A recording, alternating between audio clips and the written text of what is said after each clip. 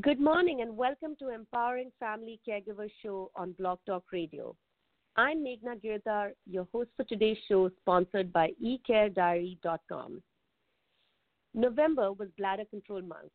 Today, we will talk about myths surrounding bladder leakage and treatments for the same.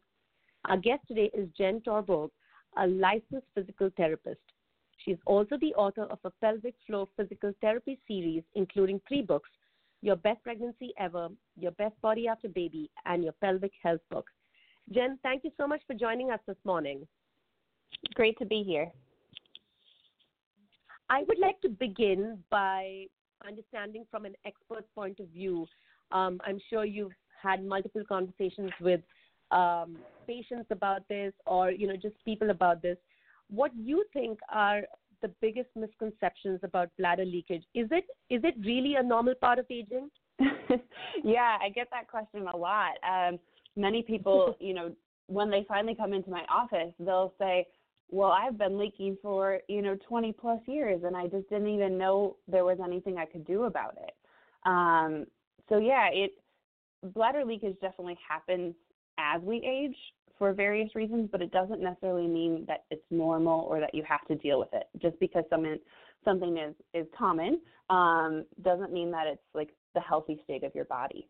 So I think it's good to talk about because there are treatment options, including pelvic floor physical therapy, which is what I'll talk about today, and even other conservative options, potentially for people with like female body parts. A pessary could be a good option.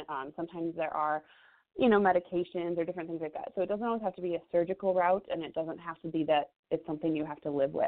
I find that many people often start heading to the bathroom very frequently or just by a lot of Depends, or I do find sometimes people stick home and they don't go to the social activities they want to because they're fearful of leaking.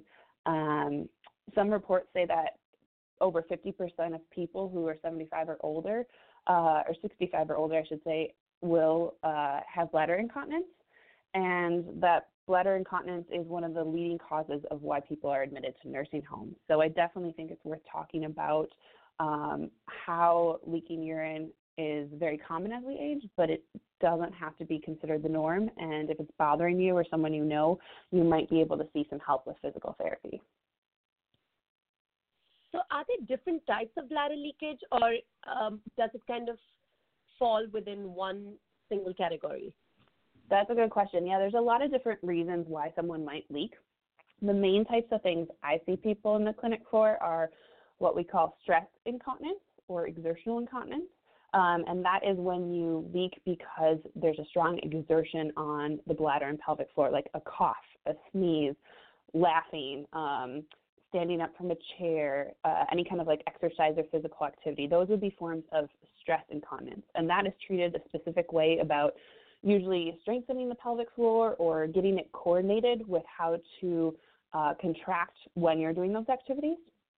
And then there's urge incontinence. So urge is you all of a sudden feel this strong urge and you have to go to the bathroom and you feel like you can't make it. You leak on your way to the bathroom, or you leak when that urge comes on. So that type of incontinence is usually treated by really looking at your bladder habits. How often are you going to the bathroom? What are you drinking in between those times? Are you consuming any liquids that might be irritating to your bladder? And so it's a lot of habit-related ways of looking at it, as well as trying to suppress those urges or, give your body some confidence that, like, if you have running water or you arrive home from the store, that you're able to more calmly head to the bathroom without that urge controlling you.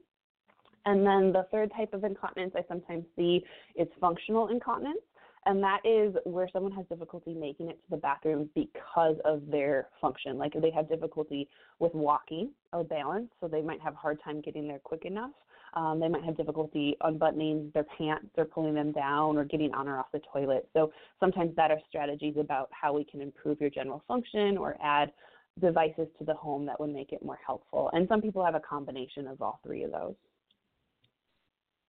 So what exactly is pelvic health physical therapy? Is it specifically to help with bladder leakage? Yeah, good question. So pelvic physical therapy is a specialty within the whole realm of physical therapy, which is, of course, very large and takes place in lots of different settings.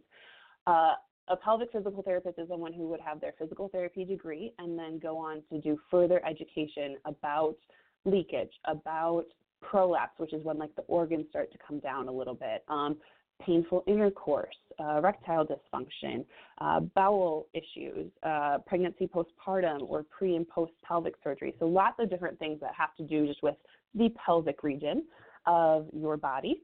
So yeah, if you go to a pelvic PT, it's similar in some ways to going to any kind of physical therapist, in typically an outpatient setting, where they're going to go through a really thorough evaluation with you, ask you about your medical history, your current symptoms, what your goals are. They'll ask about your habits as they pertain to urinating, having bowel movements, what your hydration is like, what your activity level is like, and they would check out your general movement, how your spine, hips, and pelvis move. And then the one unique thing about pelvic floor PT that you probably won't see with another physical therapist is we might do an internal exam. It doesn't necessarily have to be something we do, but in order to better assess how your pelvic floor muscles are working, we may do an exam either vaginally or rectally to feel those muscles contract and relax. But there's a lot that can be done without doing that, so I always tell people don't let that scare you from going in. Yeah, so that's, I mean, and then, so as I'm talking about this word pelvic floor a lot too, you might be wondering what I'm talking about. So let me explain that a bit. The area from your pubic bone in the front of your body to your tailbone in the back, and then your sit bones that you're on, that essentially is kind of the region where your pelvic floor is. And it wraps around the different openings down there. So more like female type body would be like your urethra, your vagina, and your anus. Like it would help control those areas. Otherwise, it could kind of be around the urethra in a male, and the muscles follow the penis, or around the anus. So oftentimes, like if I'm telling someone to contract their pelvic floor, it's things like stopping the flow of urine or stopping from passing gas.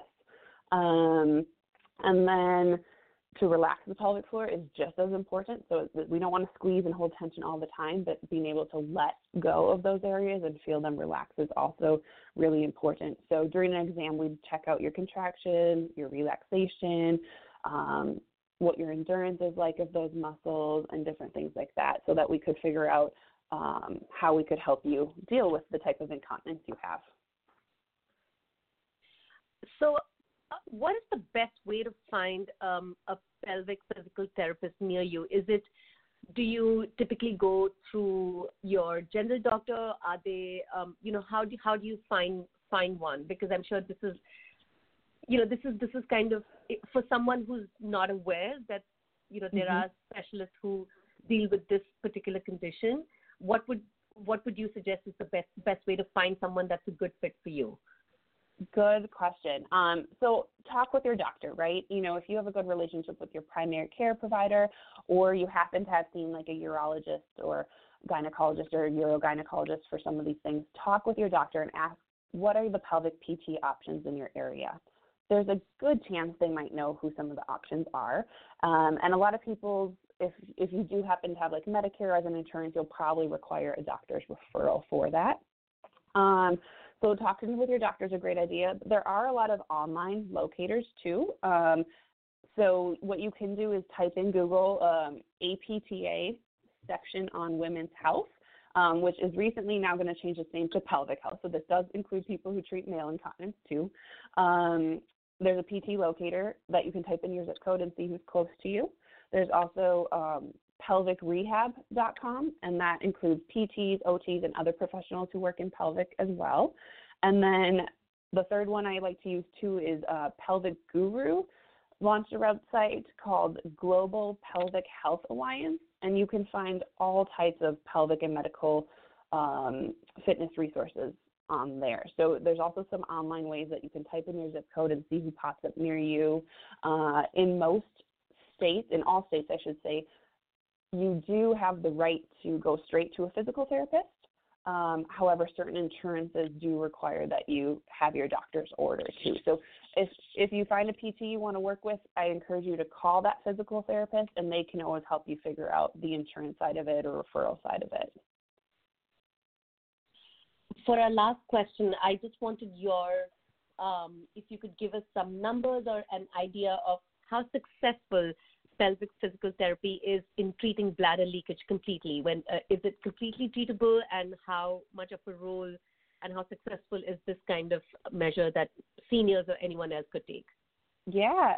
So it's very successful. There's a lot of different studies that compare, different types of incontinence and treatment protocols to see how they do. I've had clients who have full resolvement of symptoms, and then I've had some clients who, hey, they maybe prove 50 or 75%, but that was significant for them and they were happy.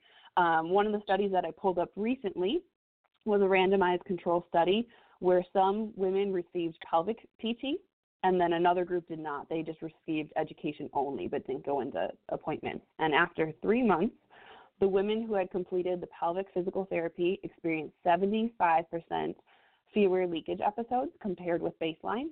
And at 1 year, this PT group maintains their previous improvement in leakage episodes and had significantly better results. Whereas the group that got the education only showed no improvement of their incontinence at 3 months, and the number of leakage episodes actually increased after a year. So that, to me, definitely says consider trying pelvic PT if you're experiencing some bladder leakage. Thank you so much, Jen. This is incredibly valuable. As I was mentioning earlier, we've not touched upon this topic in a long time, and I think you've shed some very, very important you've shed some light on some very important issues and current ways, especially, the resources on how to find a therapist that could help you out. So thank you so much for this. You're so welcome. Our listeners to yes, absolutely. And I wanted to also direct our listeners to your website for more resources. It's jentorborg.com, JENTORBORG. I'd like to thank our audience for tuning in today. To learn more about eCare Diary and our upcoming shows, visit our website. Registration is free and gives you immediate access to your personal care diary tool. You can find us on Facebook, LinkedIn, and Twitter. My Twitter address is ecare_diary. Thank you so much once again, Jen. Have a wonderful rest of your day. You too. Thank you so much. Bye.